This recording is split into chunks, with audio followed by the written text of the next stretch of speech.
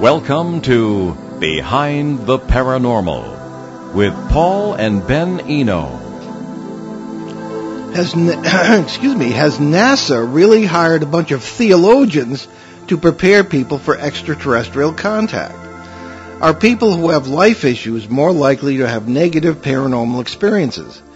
Can there be ghosts of cows and chickens? I'll do Ben's line here. Welcome to the 900, good grief. Welcome to the 927th edition of Behind the Paranormal with Paul and Ben Eno, coming to you from WOON AM and FM radio in Woonsocket. This is sabotage. In Woonsocket, Rhode Island. There we are. On the Paranormal Radio app from TalkStream Live, on YouTube and via TuneIn.com. Those are some important questions for our open line show today. Our distinguished guest, who was scheduled, the renowned Tom Dongo, had to reschedule, so we will bring you an impromptu open line show today. First of all, a very happy new year, I think, to all our great listeners. 2022, what could go wrong? Wish everyone the best for this year. Let's try and make it a good one. We always have plenty of listener questions, however, so let's get started here.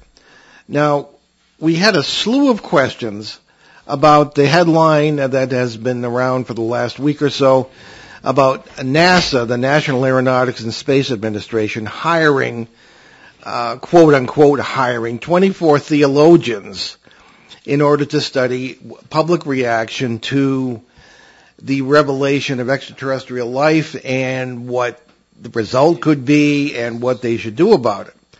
Okay, now let's put that in perspective. Ben, can I have those notes, please? Yes. Thank you. Okay. Now, this is nothing new. In 2014, NASA gave 1.1 million beans to a group called the Center of Theological Inquiry, or CTI, at Princeton University in New Jersey. Now, CTI, which has existed since 1978, tends to do a number of things. It sets up various think tanks. Their big one at the moment is Religion and the Environment. And again, in 2014, NASA was interested in this. And I don't know, Ben, it's nothing new. They have not disappeared into some secret underground base to contemplate the theological implications of ETs. What they are doing or will be doing or have been doing is to simply consider the question of extraterrestrial life and what many of the things we've discussed on this show, and we were on Meanwhile Here on Earth with Peter Robbins, our good friend, to discuss this with a couple of theologians. What does it mean if they suddenly reveal that there is extraterrestrial life? Will it wreck people's religious beliefs? Well, I don't know. My thought on that is no. First of all, people's religious beliefs are all over the map. I don't. The CTI tends to be rather left wing. I don't know if they have any evangelical people involved or any Orthodox clergy involved or theologians, because the evangelicals, and I love many of them. I have relatives who are evangelicals. They will always think that aliens are demons, whatever that may mean. They are not open to this at all, and they are a large part of at least the American religious community. And if you're going to deal with the question of aliens, then you're going to have to consider that. So it's not going to wreck their religious beliefs. They'll just deny it.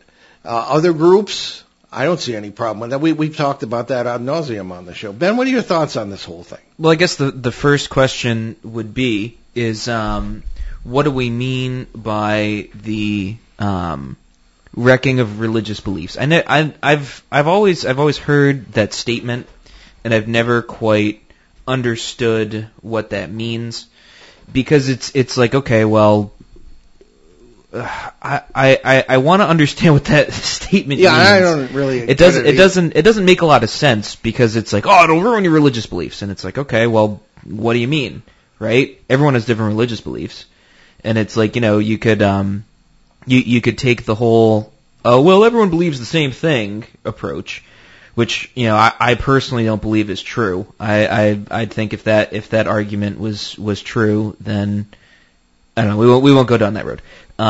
I do think that there's a really interesting thing in at least American society in how religion developed here, right? Let's go with, I guess, I don't know, the sort of pursuit of religious freedom, whether it was from the Puritans or anybody else who came over from the old world, quote unquote, and what they brought along with them, and how it kind of developed in America.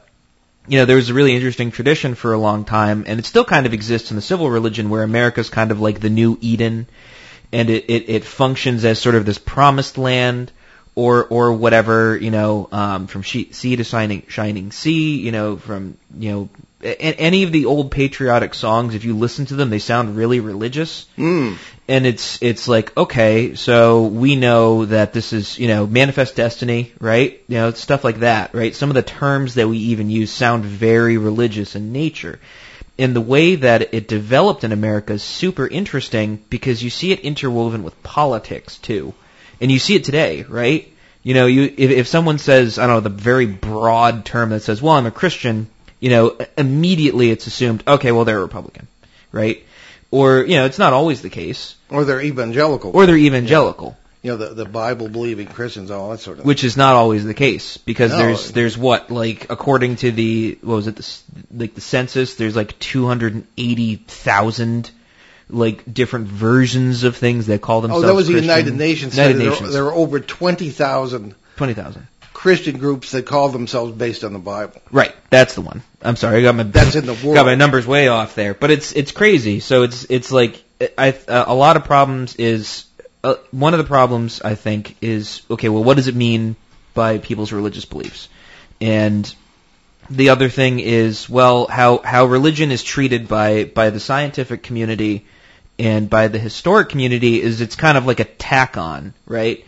So it's like let's look at, I don't know, Egyptology, right? Let's say that Egyptology is a really odd field. I probably shouldn't have picked that. Let's not go with that. Let's go with like Rome, right? So, the Roman Empire was all over the place. You still see their structures all over the place in Europe, whatever.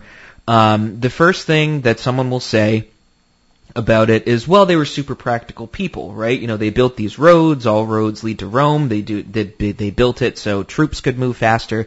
But there were temples, right? And it was like, well, yes, they had temples. They would do festivals. Nobody really cared about it though.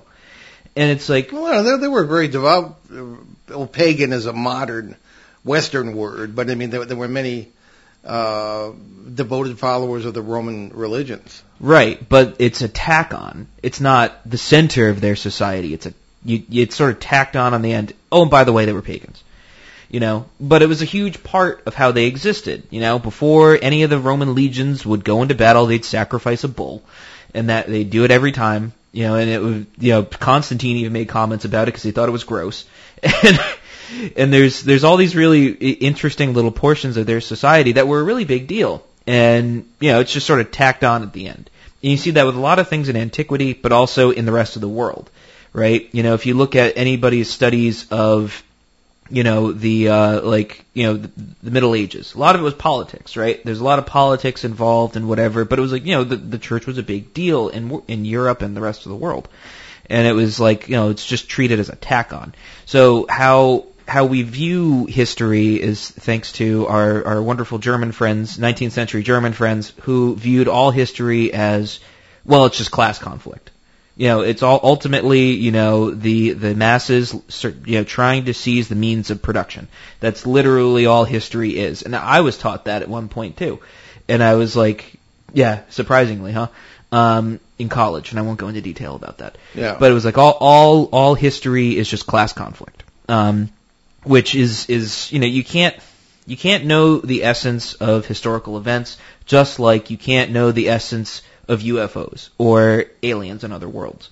We don't know, and so I think the major assumption is that, oh yeah, well, we should put this together, and it's just going to be a tack on, and it's going to change people's religious beliefs. And I don't think people really. I've asked this question to many people on our show over the years, and it's like, well, what about, regular, Joe Schmo down the street? How's this going to affect him?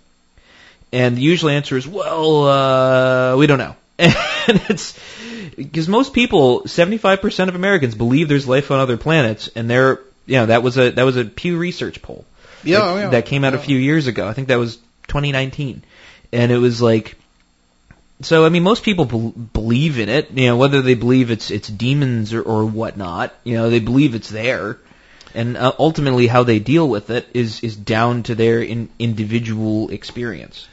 Well, I agree, but just to get into a little more detail with this, the study that was funded by NASA was called The Societal Implications of Astrobiology, again, from this CTI, or Center of Theological Inquiry. Now, other studies that I've read anyway have shown that there are links between people who are religious and belief in extraterrestrial intelligence, with the exception of the evangelicals, pretty much. And that's kind of a blanket statement, but I think I've found it pretty much to be true. On the other hand, I've known plenty of atheists who are very open to extraterrestrial intelligence as just a sort of a fact. Now, you look at the size, the incomprehensible size of the universe, let alone the multiverse, and you look at the age of it. If it were younger, I suppose you could make an argument from a theological perspective that we are the first, the seed, and we're meant to spread out across, the galaxy or whatever. But with the tremendous age of the you could have billions and billions and billions of races and civilizations that could have risen and fallen in all that time. And I think one of the mistakes you don't want to make in astrobiology, which is the study of theoretical extraterrestrial life, is that you don't want to assume it's like us. And you yourself, Ben, have pointed that out many times to many of our guests, some of whom are eminent names in the field, who didn't seem to consider the idea that aliens would be aliens. They wouldn't necessarily have our motivations, except perhaps for survival. So, well, because we only view reality through how we experience it. Exactly. So we're always saying that we put labels on things that we can understand. So anyway, there was research published in 2017 and found that people with a strong desire to find meaning in their lives, but a low adherence to particular religions, are more likely to believe that aliens exist. So you've got all kinds of different people who would believe in this. So that faith in either theory may come from some human impulse that's deeper. I don't have any problem with that. But the fact is that I don't think it's really going to do it. Now, one of the people we'd love to get on the show is a theologian from Cambridge University in England, Reverend Dr. Andrew Davison. He's a priest of the Church of England, but before that, he was a scientist. He had PhD in natural sciences, and later he got a PhD in theology. So you'd think he's kind of the perfect guy to be recruited by CTI, and he has been. So we're going to try to get him on the show. One of his books that's coming out in 2022 is called Astrobiology and Christian Doctrine. And he's supposed to cover part of what CTI is doing in this NASA project. And his, quote, most significant question is how theologians would respond to the notion, quote, of there having been many incarnations of Christ in the universe. Now, to me, that's kind of, there isn't much that I can't listen in an open-minded way to an argument for, but that to me is a little bizarre. It's kind of a misunderstanding of the whole Christ event, as Christians call it. And I have heard that before. They have different races of different planets who needed saving, so there would be Christ events that would be going on. But this is why we have a whole lecture program, and we've done whole shows on the idea that of which religions could accept extraterrestrials most easily. And oddly enough, we find that the two groups that have been in each other's throats for thousands of years, the Muslims and the Orthodox Christians, are the ones who could most easily accept extraterrestrials into their numbers. because the Orthodox don't have this black spot theory of original sin that Catholics and Protestants have. So you wouldn't need to be baptized. And this is all from the argumentative points of their theology. They wouldn't need to be baptized because they don't have the black spot of original sin, which was supposedly created by Adam, etc., etc. So the Orthodox don't believe it that way, so they could easily baptize aliens. And we were saying that Pope Francis doesn't know his own theology because he has actually said he can't wait to baptize aliens. But they wouldn't need, I mean, you can go crazy just thinking about this stuff. I mean, personally, I think it's better to have just sort of a simple faith, But I think we're going to have to sort of stay on this, and we had tons of people writing questions about this for this open line show. That's why we're talking. So now we have a background. Well, we do, yeah, and we will continue to cover this as it goes. And I'm trying to find out who the 24 theologians are and get some of them on the show. I suspect that I know one of the rabbis who's involved. So we'll just take it from here on that. Indeed we shall. Okay, so let's move on to Haley from Huddle Mills, North Carolina. Yes, and Haley writes to us, I hope you guys don't think I'm crazy. I think my parents do. But we had a small fire last week in our barn and chicken coop, and a cow and some chickens died. I'm very sorry to hear that. Luckily, the fire didn't spread and the rest of the property and animals are okay. That's good. But I swear that I still hear the cows and those chickens. It can be all hours of the day and night. My parents say they don't hear anything. But the other animals won't go near where those others died. Have you even run into this kind of thing before? If you have, I would sleep easier. Yeah, isn't that interesting? This is not new to us. Yes, we have heard of things like that, Haley, actually many times. And there seems to me to be many examples of pet ghosts, if you will, or animal ghosts in general. In the 80s, toward the end of I witnessed, I should say the 70s, I witnessed an amazing phenomenon in Cortland, New York, where these glowing deer literally would walk out of the forest at night. And it was one of the most beautiful things I've ever seen. I can't explain it, except in terms of what I would later believe about the multiverse, parallel worlds where all things happen and are possible, and all possible creatures exist. But it was absolutely beautiful. It was a spiritual experience. Now, I only saw that once, but it was. So, and the next day there were no tracks, there was no indication of any actual deer having been there. So, the multiverse is a deep and mysterious place. What we would say, if that's the explanation, and if what you say is the full story, that when the animals unfortunately were killed in the fire, there were many worlds close in the world family where they did not get killed in the fire. So in our areas of overlap and overwash and other terms we've actually had to invent to talk about this stuff, you may very well have that going on, and you're aware of worlds where that never happened. We've also talked a lot on the show about phenomena that are witnessed in the same time and place, excuse me, by some people, but not by others who were there too. So there is certainly a personal component in the perception of all these things. Ben, any thoughts on that? Well, I guess anything is possible. It is. Well, I think it's like one of those sort of tragic events that kind of puts a huge dent in space time, I guess. So it sticks around. I mean, I've encountered spooky things with animals. There was one time I was driving down with a buddy of mine. It was like one or two. It must have been like midnight, 1 in the morning, something like that. I was on Route 7 going down towards Smithfield. That's here in Rhode Island. Yeah. And I remember it was a wicked foggy night, and there was a little dog that was just standing like on the side of the road. No owner, no nothing. It was just kind of this dog just standing there. And I was like, that's kind of weird. And we were kind of driving a little slow because we didn't want to hit it. And it just kind of like stood there and watched us, but then it started following our car. I mean, it could be anything, right? I remember you telling me about that. Yeah, it could be anything. But it could have been a dog just running around. But it was just kind of weird because, didn't see a collar, didn't bother to stop. I kind of was like, that's kind of weird. I don't want to be around for that. And I mean, I don't know. It's like, it's probably one of those things I'd be curious if there was like some like sort of mineral deposits or anything like that.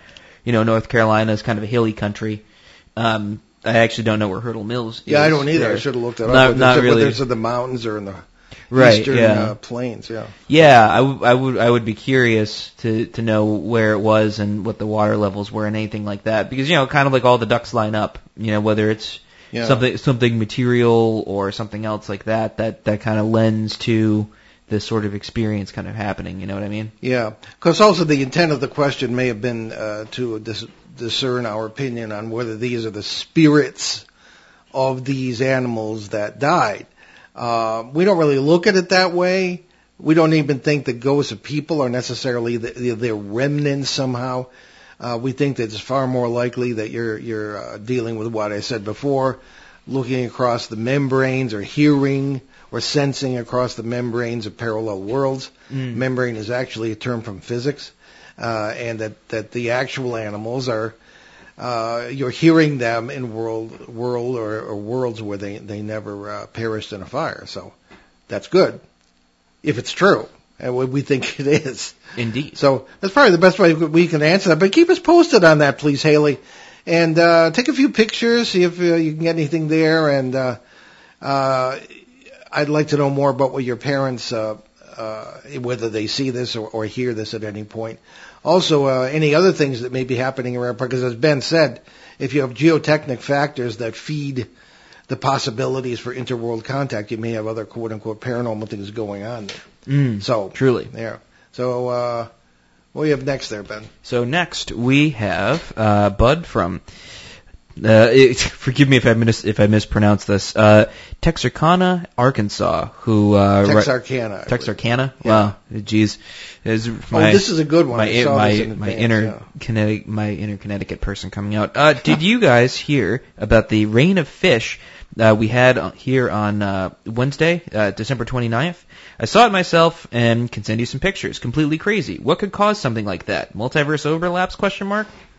Well, Bud, that's obviously you are a faithful listener to the show because you know about that stuff. But we'd love to see photos that you have. That I have seen photos. I did hear about this, and it's probably one of the weirdest things that happens in the paranormal realm or the Fortean realm, Fortean, named after Charles Fort, who was a fellow who of American birth, but he had just enough money to live on that he could spend most of his time in the British Museum researching weird phenomena that he was interested in. And so I think that this was well documented in many cases. Can I see that, please? Because I have some notes on it. Oh, I'm sorry. Do you? Oh, no, the other one. Oh, this one. Yeah, I'll give it back. Don't worry. So sorry. But there have been many documented examples of literally fish falling from the sky, toads, frogs. That even happened over London in 1838. Turtles, ants, worms, and some of these creatures were still alive when they hit the ground. Grain, stones, unidentified substances, chemical substances, sometimes along with snow.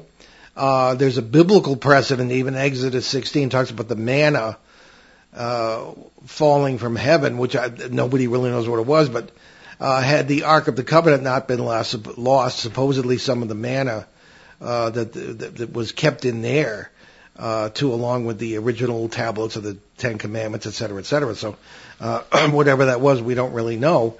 But in Exodus, it says that people had to gather just the right amount, or they'd get zapped because they didn't obey. Now that's understandable. And on Fridays, the day before the Sabbath, they would gather twice as much, so they didn't have to go gathering it on the Sabbath. So that was the manna in the desert. And supposedly there are many other examples of things falling from the sky, either good or bad. Rocks would not be good. I can't imagine that would be too safe.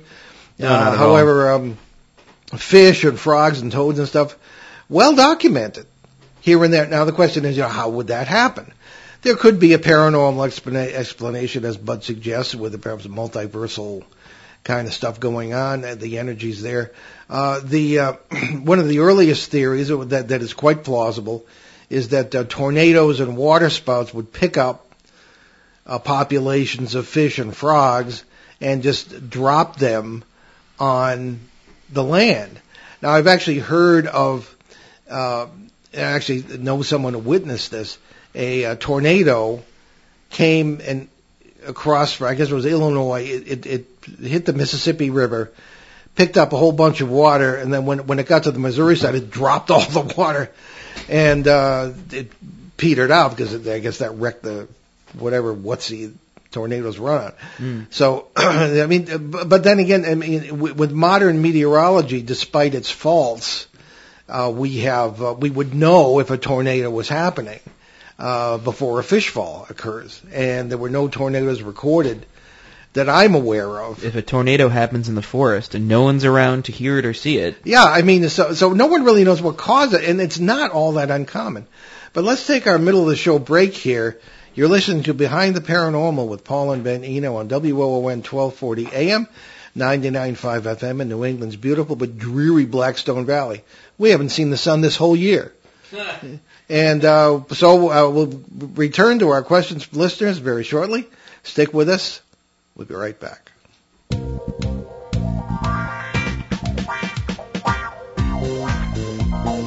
The night is alive. Join us and take a walk on the weird side when you tune in to The Kingdom of Nye, hosted by Heather Wade, the finest in late night talk. Listen live free weeknights starting at 9 p.m. Pacific time at thekingdomofnye.com, talkstreamlive.com, and the Paranormal Radio app. Wanna take a ride? Local and live at 99.5 FM. And welcome back to Behind the Paranormal on WOON AM and FM here in Northern Rhode Island on the second day of 2022. We're doing open lines today. And just to finish up the idea of the fish fall that occurred in Texarkana, Texas. Well, Texarkana is half the town's in Arkansas, half the town's in Texas. Hence the name Texarkana, right? Yeah. And really fascinating stuff. So, but short of the tornado idea, there have been mixed creature falls from the sky, but it's much more common of just one species. So if a tornado was going over a river or a pond or a lake, why would it only pick up one species of fish? Yeah, that is kind of weird. Or frog or toad or whatever. So there is an enduring mystery to this, and as I say, Charles Fort from the early 20th century really spent a lot of time documenting these things, and his probably a good reference book for this would be the cheerily named Book of the Damned by Charles Fort, and it has a lot of these examples in it. And he was very careful in his research, as far as anybody can tell. So there we are, a fish falling from the sky and hitting people on the head. I've actually heard of people. There was a fish fall in England, and people actually cooked them and ate them. I was going to say you could have a fish fry. Yeah, I mean, so it's good, I suppose. Anyway, here's dear old Peter from Bogota, who's going to be on the show with us next week as a co-host. And we're doing this ourselves because we didn't expect any. It was last minute open line. So, indeed. What does Peter have for us this week? It's not like we have any shortage of questions. Peter writes to us. Nick Redfern on your show suggested that weather may play a part in time slips. Specifically, he said either white or green fog was seen in such cases. In your often mentioned land surveyor's case, what was the weather? Was there fog present? Has anyone gone back there more recently? Okay, well, I'm sure people have, since that happened in 1975. That in a way kind of transitions from the last question. It does. Because the fish falls, et cetera, could be weather-related. At least that's one of the thoughts. It's true. So be that as it may, the background of the case that Peter was referring to was in 1975. I was in Vermont visiting a seminary classmate, and we were sitting on his porch, and two fellows drove up in a pickup truck, and they turned out to be surveyors who worked together, and they wanted to see me because they had a really weird case of something you'd call it, I guess, a time slip or a disappearing building that had happened to them down in Johnson, Vermont. And that's documented in my book of Footsteps in the Attic. And they took me down there the next day. And what happened was they had been walking in preparation for a survey of a large tract of land owned by a farmer. And they had been coming down a hill. And they had been relying on the U.S. Geodetic Survey maps, which have the buildings actually in little block form. Even at the time, they would have them on the map.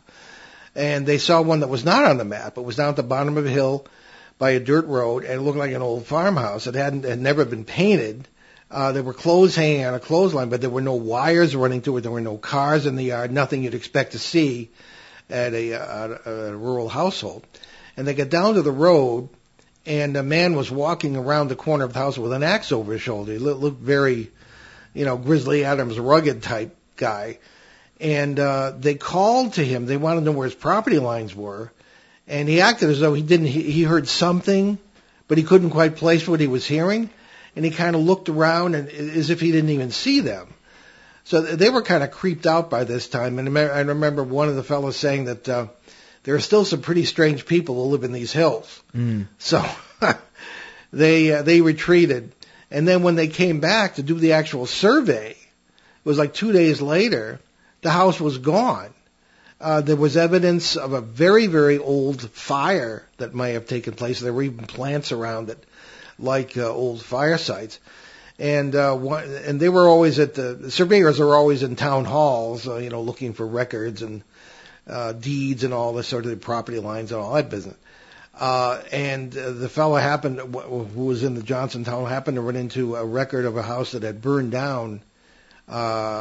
I think it might have been in the newspaper or something that burned down in 1910 on that spot. So they were really, blown away by this. They don't know what happened. So that's the background, and they wanted to get my opinion on what was going on. And at this point, I really hadn't arrived at the multiverse idea yet because everything I was seeing didn't fit the old dead people kind of ghost spiritual thing that everybody believed, and I was working on some new ideas. And this was one of the things that helped push me toward some other ideas other than spiritualist ideas on what was really going on in this. So the weather, I did ask them that. The weather was clear. There was nothing going. It wasn't even very windy. And I was there with them, and it was still clear because I didn't have that same experience. But I know what Peter is referring to because there are examples. There was one example of a family driving a car. This is in the 1970s. Drove a car into a fog in Virginia.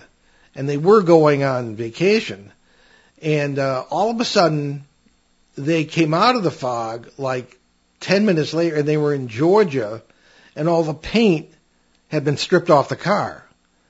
So what the hey that was about, I don't know. But there are many examples of people literally disappearing and appearing somewhere else, and of apparent time slips that have happened in weird weather conditions, but and not in the case of this Vermont house.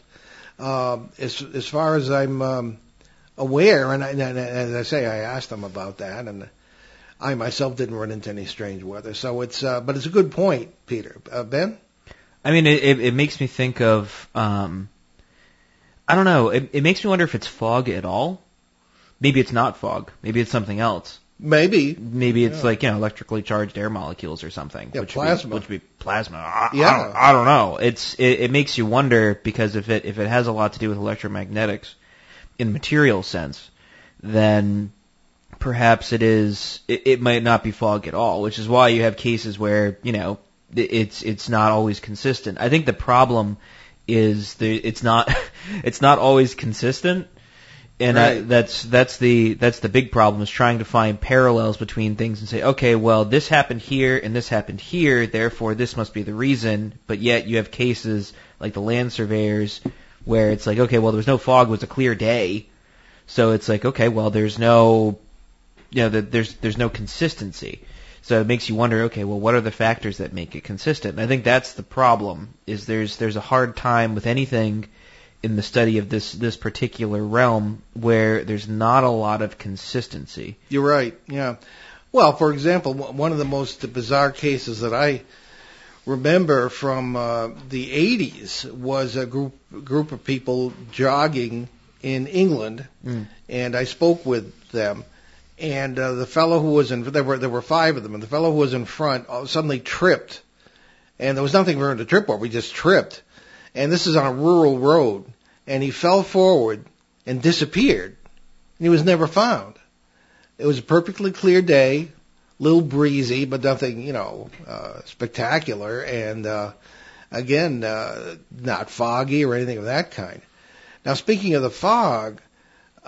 Plasma, that's a good point, Ben. Plasma can look like fog. We have photographs of that.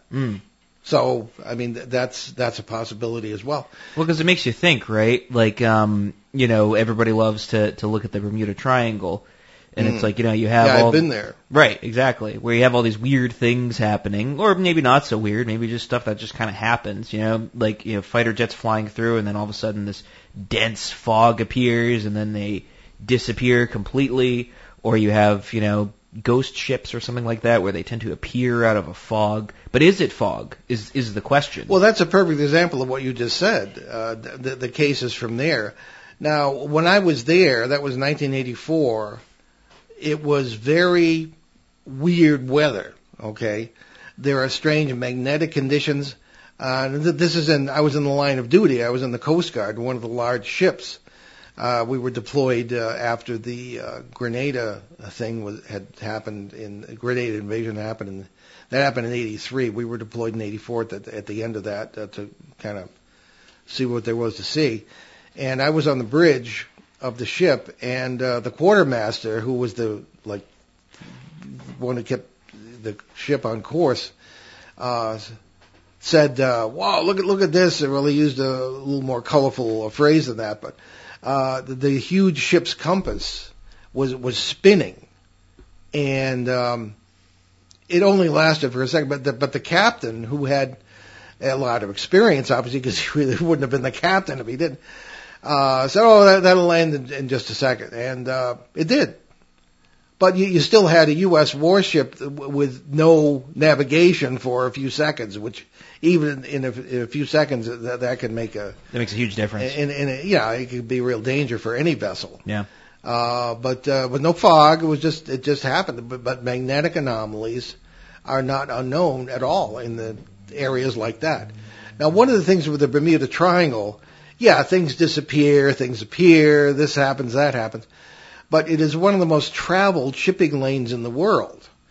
Everything is in there. Simply the planes flying in and out of Miami from Europe or South America, every which where, have to pretty much go through that. And so with a huge amount of traffic, you're going to have mishaps and weird things that happen. Yeah. Everybody will say, "Aha, look at this." The same thing in the Philippine area. There's a triangle, and there are triangles all over the place. So I think a factor we have to consider is simply the amount of traffic that goes through there. Things are going to happen. Yeah, so, no, 100%. I agree. I'm not saying it's not weird, but just you have to consider these other factors. Right. So the takeaways are: is it fog and other factors? Right. So who knows? So as you say, it's inconsistent. We really don't know. Right. Which is why I would rely a lot on geotechnic factors, such as, there's a weird geology under some, and the Bermuda Triangle is one of volcanic vents, right? And one of the trenches, the Puerto Rico Trench, I believe, which is way deep.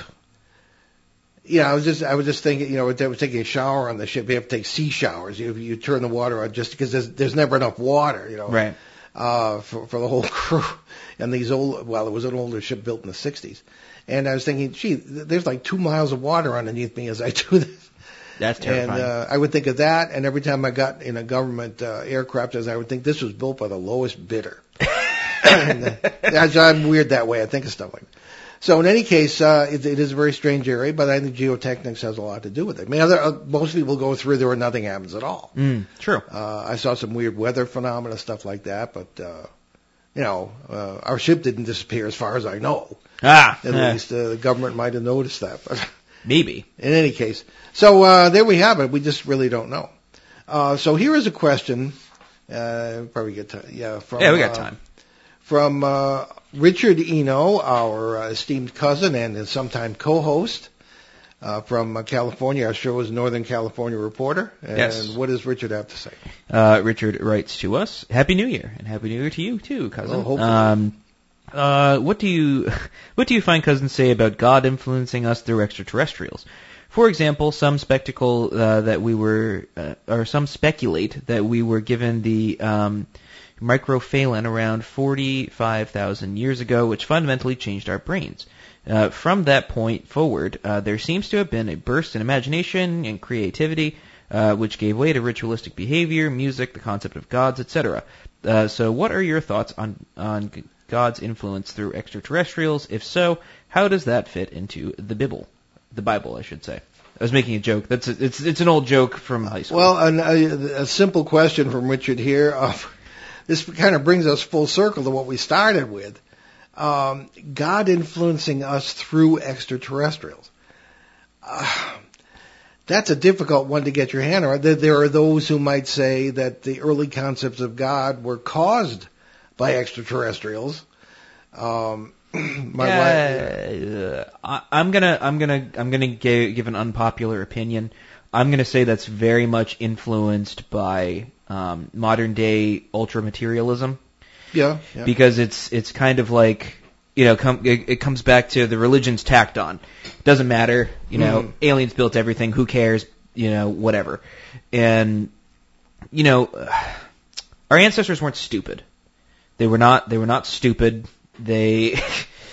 Although granted, it is weird that you do have all these, out of nowhere you kind of just get power tools and stuff like that. But, it's talked about in ancient texts. They weren't stupid. They had these stories, they wrote them down, they interpreted it how they experienced it.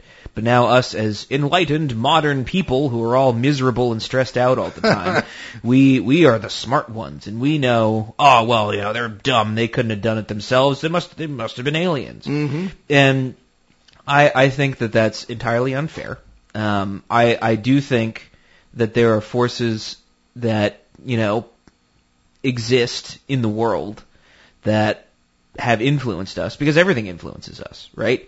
Everything from our environment, regardless of human beings involved with it or not, or even our thoughts, everything influences us. If you want to say extraterrestrials, right? Yeah, I like that he's being specific, and he's not saying, well, something influenced us. He picked extraterrestrials specifically. We'd have to go back to two fundamental assumptions, right? So one would be, we'd have to go under the assumption that, okay, well, extraterrestrials exist and they visit us. Okay. Then the second one would be that, humans wouldn't have gotten here today without them. Evolution and all that stuff. The problem is we don't know. All we have is data that we work with. And I think one of the problems with modern day materialism is that, okay, well, science can tell us everything. And it's like, well, kind of, because you still need to interpret data. It's like one of the four sort of, pillars of knowledge and understanding in the ancient world was doxa, which was, because you had scientific knowledge, you had knowledge of maths and sciences, and then you had technical knowledge of self, and then you had doxa, which roughly translates to knowledge of public opinion. Yeah, and Greek word. Yes, Greek for basically, it could be interpreted in a couple of different ways, because Greek, unlike English, every word has like multiple meanings. So it's like, we do have words that we use in contexts that mean different things, like you can say there, and there, and they mean all different things, but they're all spelled differently. So it's like here we have doxa, which is essentially knowledge of public opinion and interpretation, right? So it's like you can get all this data, you can say, okay, well, X amount of people like coffee, X amount of people don't like coffee. So you have that data, right? So it's like, okay, X amount of people, well, let's not go with like, they drink coffee. X amount of people don't drink coffee. Okay, so we have that. And we have, okay, well, X amount of people, have experienced benefits. Here's the data from said benefits, regular heart rate, blah, blah, blah, blah, and we're given all this data, right? But the problem is, we're given all this raw data, and we still have to interpret it. And how do we get our interpretations? Through our opinions. So we take the data that we have, and then we interpret. And it's like, unfortunately, when you say that there's a knowledge of public opinion, people say, well, it's just subjective, it's opinion, it doesn't matter. And it's like, well, it does, because we're interpreting it. Because there is data, yeah, there's concrete data, we know it's there, but the problem is it needs to be interpreted. So my very roundabout point is this, is that we have very, very, very, very, very, very, very, very little data, because we don't know the essence of events that happened. Well, I think the essence, too, of Richard's question is theoretical, and we have to define our terms, as we always say. Right. What do you mean by extraterrestrials? I mean, people from other planets, non-people from other planets, from parallel worlds, both, neither. Does it have to be planets? Yeah, I mean, that's the thing. Now, there's that, and there's the question about God influencing us through extraterrestrials. What do you mean by God? I mean, if you ask anybody, they're going to have different, some old man with a beard sitting in the sky. I mean, somehow it's always the sky gods. I find that fascinating. But nevertheless, what do you mean, he, she, it, or them, and none of the above? But however, I think with the typical human belief, would be perhaps in a personal God, who cares, regardless of what his or her or whatever essence is, and could this being influence us through extraterrestrials? Well, theologically, everything has to do with God. Even in the sort of two-dimensional Thomistic approach that the West takes, you would have, you have the first cause, they would, St. Thomas Aquinas would prove the existence of God by saying things like, well, something had to set everything in motion. You have a first cause. Of course, that raises other questions, because quantum mechanics, with what it has done to time, has kind of blown that all out of the water, but provided evidence for God in other ways. So, I mean, you don't even know, as I say, you go crazy just thinking about this stuff. But yeah, I mean, from a common, ordinary point of view, theologically, I would say, sure, God could influence us. It does through everything, including extraterrestrials, if they really are extraterrestrials. And he mentions the microcephalon incident about 45,000 years ago. Well, certainly, and we've mentioned this many times on the show, in 2004, when they finally mapped the human genome, there were 223 genes that should not have been there if our normal understanding of human development and evolution, etc., is correct. Where did they come from? Did somebody mess with us in a good way or a bad way? And I think that our experience of the multiverse is that we're not isolated in this world or any other world, but that there are influences and energies and sometimes beings that go back and forth. It's an open system. So yeah, somebody might have messed with it. We just don't know. There's circumstantial evidence something like that happened. So yeah, I mean, certainly from as far as it can go, yeah, I think I'd answer yes to Rick's question. But I mean, there are all kinds of caveats and possible other meanings that would have to be included there. So I mean, the burst of imagination and creativity. Why is it that 8,000 years ago, it seemed like 1 week, the ancestors of the Sumerians were hunter-gatherers, and then, a month later they were lawyers and doctors and sophisticated agriculturalists. And I mean, what's that about? How did that happen? Yeah, that's a good question. But in my books, I talk about parasite influence as well. And to me, they're aliens, although not in the common sense of the word. Demons is what they're known as in folklore, and they fill that bill. So it's complicated, I think. So it is true. It's not a simple yes or no, unfortunately. Yeah. It's so I mean, I'll take 20 seconds to very, very quickly just say I think it's important to keep in mind that for whatever reason, if that did happen, we're gonna put a little asterisk on it. That it happened already, and there's not much we can do about it. It's well, all I can suggest is that people.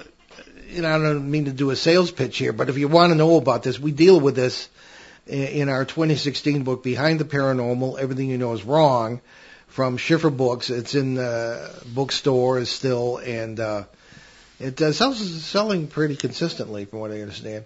And it's also available on Amazon, et cetera, et cetera. It's Behind the Paranormal, Everything You Know Is Wrong by Paul and Ben Eno. So we deal with this in there. So. For what it's worth. So thank you to everyone who wrote in questions, and we will put the ones we didn't get to until next week. And let's start with our announcements. Indeed. And we look forward to the Supernatural Bowl debate on February 4th at the Pine Bush UFO and Paranormal Museum in Pine Bush, New York, and to the New England Parafest in Kittery, Maine, which runs from April 10th through the 26th.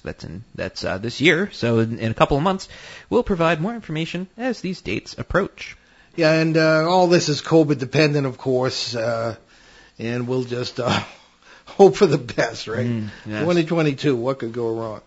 And after years of tech problems, all regular recorded radio broadcasts of this show, Behind the Paranormal, from CBS Radio, Achieve Radio, and here on WON AM and FM, have been restored in the archives in full at BehindTheParanormal.com, our show site.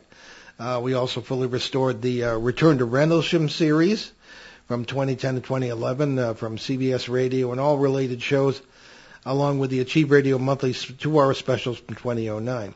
A couple of others still have to be restored, but both of them are in there. Also hear many of these broadcasts on the major podcast platforms, including iTunes, Apple Podcasts, and YouTube. Also, you are welcome to go to BehindTheParanormal.com, the main page, to download our show app. It's very simple, but it's free. I mean, what do you want for nothing?